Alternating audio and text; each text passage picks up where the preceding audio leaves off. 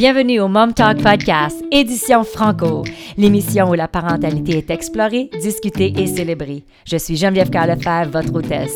Dans ces capsules enregistrées en direct sur la radio LP Web avec Mikey D, je partagerai des conseils pratiques basés sur le développement d'un lien d'attachement sain et sécure pour soutenir votre parcours parental de la petite enfance à l'adolescence. Préparez-vous à plonger dans le monde extraordinaire de la parentalité avec beaucoup d'amour et de soutien. Et c'est parti avec Mikey D et moi-même Geneviève.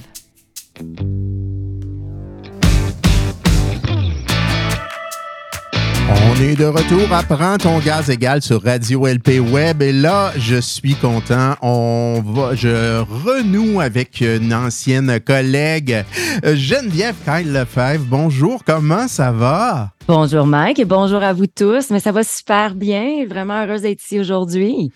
C'est tellement le fun, en tout cas, de pouvoir rebrancher comme ça après une bonne période. On a fait les 400 coups, c'est-à-dire parler de toutes sortes de sujets. On a fait même une émission de nuit. On a fait... Je pense que je les calcule même plus, toutes les choses qu'on a fait ensemble, mais... On a passé beaucoup de temps ensemble dans le passé, puis on a eu bien du plaisir. Ça, là, c'est certain.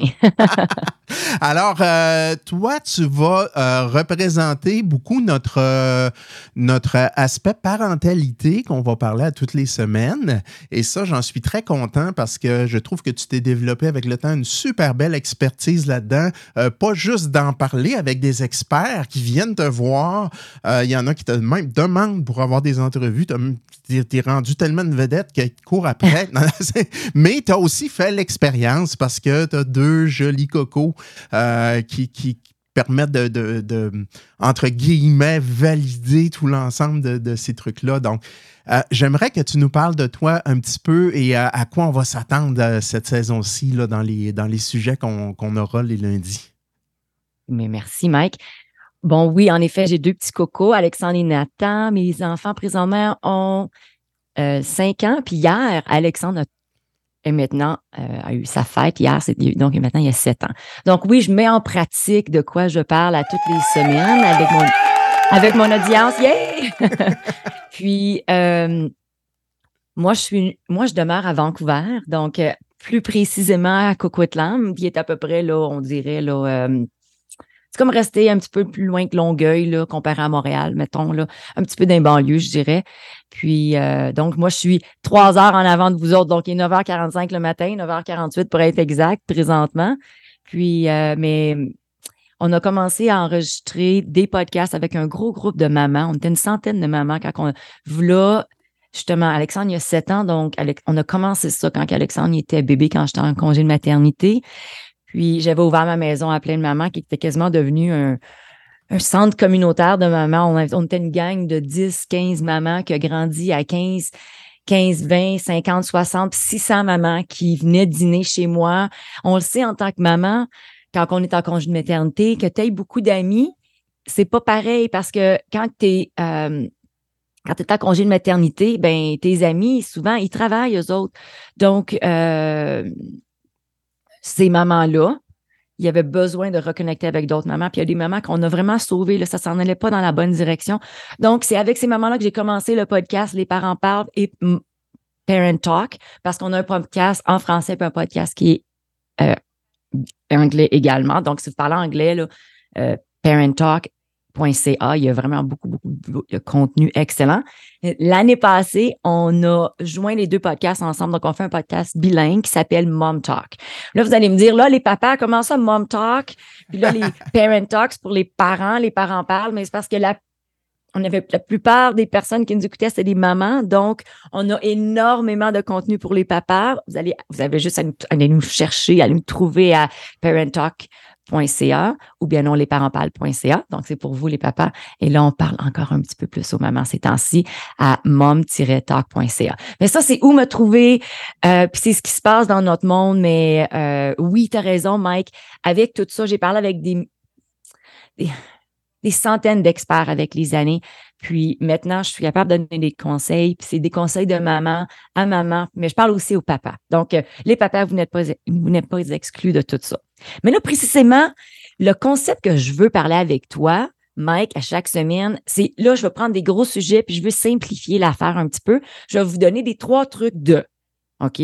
Donc, chaque semaine, je vais vous donner 3 trucs pour X sujet. Donc, cette semaine, je vais vous parler de 3 trucs pour prévenir l'anxiété chez votre enfant. Donc, l'anxiété, c'est méga big, OK? Là, comme qu'on dit, l'anxiété, on peut en parler. On a tout un petit peu d'anxiété. L'anxiété, des fois, c'est ce qui nous fait avancer dans la vie. Donc, l'anxiété, c'est pas quelque chose qui est pas bon, mais c'est quand que ça vient qu'on n'est pas capable de faire confiance à la vague de l'anxiété qui monte et puis qui descend. Qu'est-ce qu'on fait? Puis, comment enseigner ça à notre enfant? Puis, comment le prévenir chez l'enfant? Parce qu'on se lève pas le matin, mon Dieu, ça y est, grosse crise d'anxiété, ça va pas. Ça, il y a plein de petits signes, il y a plein de choses qui est arrivées autant chez l'enfant que chez le parent. Mais moi, je vais vous parler de chez l'enfant. Donc, c'est ce que j'ai pour toi, pour vous, aujourd'hui. Mike, tu me dis quand tu es prêt, puis on part avec notre beau sujet d'aujourd'hui. Let's go! OK, donc, mes 3 conseils pour prévenir l'anxiété chez l'enfant aujourd'hui. Puis là, je veux préciser, il y en a beaucoup d'autres parce que là, je ne peux pas vous parler pendant 3 heures.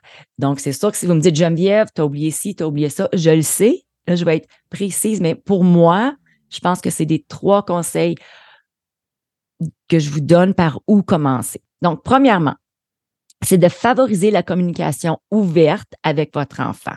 Donc, encouragez votre enfant à exprimer ses sentiments et ses préoccupations ouvertement. Portez attention, vos petits cocos, là. Vous regardez, il y a des petits changements de comportement. Il faut porter attention puis en parler ouvertement. Également, il faut créer un environnement sûr où ils se sentent écoutés et valorisés. Coupez-leur pas la parole, laissez-les parler. Et leur dire, c'est comme ça, tu te sens, toi. OK, maman, ça m'est déjà arrivé, moi aussi, de me sentir triste ou me sentir nerveuse. Mettre des mots, des sentiments sur qu'est-ce qu'ils sentent. Des fois, ils savent même pas comment s'exprimer, nos tout petits. Il faut leur montrer, c'est comme, est-ce que tu te sens anxieuse? Bon, anxieuse, c'est quand ton petit cœur, il bat fort. Ben non, tu commences à respirer rapidement. Ah oui, c'est ça. Ou ben non, plus nerveuse. C'est vraiment, faut montrer à nos enfants c'est quoi ces sentiments-là. OK? Génial. Donc, il faut écouter attentivement et valider ses émotions en l'aidant à comprendre qu'il est normal, il faut normaliser les choses, c'est normal de ressentir diverses émotions et que vous êtes là pour le soutenir. So, avoir une présence, votre enfant sait qu'il n'est pas tout seul avec tout ça. Ça, c'est vraiment calmant pour l'enfant.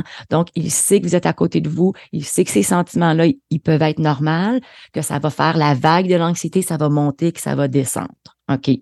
Donc, deuxième truc, c'est enseigner des stratégies de gestion à votre enfant.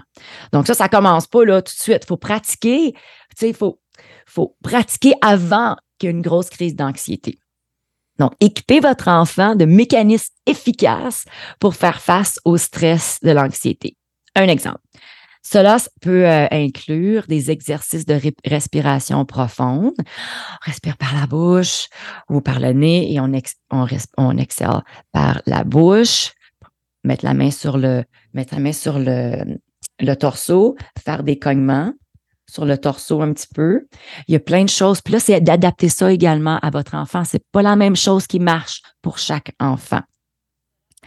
Faire des activités en pleine conscience ou des moyens créatifs tels que dessiner ou l'écriture, leur fournir des outils pour gérer leurs émotions peut vraiment renforcer leur résilience et réduire leur anxiété. Donc, l'idée, c'est de pratiquer quand on n'est pas dans une situation anxieuse. Mon troisième truc, c'est d'établir des routines saines. Les enfants qui ont tendance à être plus anxieux, ils ont vraiment besoin de savoir c'est quoi qui se passe dans leur journée. Donc, les routines cohérentes et stables procurent un sentiment de stabilité et de sécurité aux enfants. Assurez-vous qu'ils ont des habitudes de sommeil régulières, une alimentation équilibrée et suffisamment d'activité physique. L'activité physique est super importante pour les enfants anxieux ou que vous pensez qu'ils ont peut-être un comportement anxieux pour certaines choses ou certaines activités de la journée qui s'en viennent. Donc, c'est sûr que les enfants, s'il y a une activité anxieuse qui s'en vient, donc, on fait dodo, un bon dodo là, la journée d'avant. Il y a peut-être un petit dodo de l'après-midi qui va être nécessaire. Donc, pensez à ça à l'avance. Ces facteurs contribuent considérablement au bien-être émotionnel de votre enfant. Un autre petit truc, c'est limiter l'exposition aux écrans, en particulier avant de se coucher pour favoriser un sommeil de qualité. Ça, c'est super important. Donc, n'oubliez pas, en terminant, que chaque enfant est unique et qu'il est essentiel d'être attentif aux besoins et aux préférences spécifiques de votre enfant. Donc, il faut trouver qu'est-ce qui fonctionne chez votre enfant. Il faut porter attention et puis toujours connecter avant de corriger votre enfant. Connecter avec votre enfant est la clé pour toute situation. Donc, c'est ce que j'ai pour vous, mes 3 trucs là, en gros cette semaine, Mike. Mais je peux parler encore beaucoup plus longtemps. Oui, ça je le sais. On faisait des 2-3 heures des fois. Oui, c'était en effet. Complètement fou. Alors, c'est vraiment génial. Des super bons trucs. J'adore. Et je vais m'arranger aussi pour qu'on puisse retrouver ces trucs-là, retrouver les liens pour toute l'émission. Hein. N'hésitez pas à aller sur le 8v8.ca et cliquez sur ma page, la page Prends ton gaz égal. Et là, ça, c'est un peu comme pour ceux qui connaissent ça, là, des Linktree. C'est juste des raccourcis rapides pour vous rendre dans les endroits de tous les sites web de la station de radio, de tous mes collaborateurs et mes intervenants. Donc, si vous cherchez les liens, 8v8.ca, vous allez tout trouver. Rapidement et revenir aussi sur les réécoutes et toutes ces choses-là.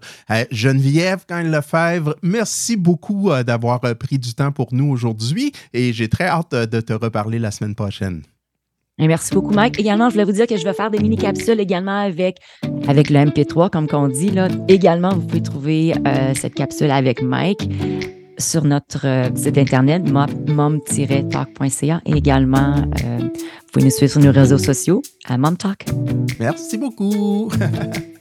Alors voilà, c'est ce qui conclut l'émission d'aujourd'hui de Prends ton gaz égal. Une première de l'émission, c'était vraiment...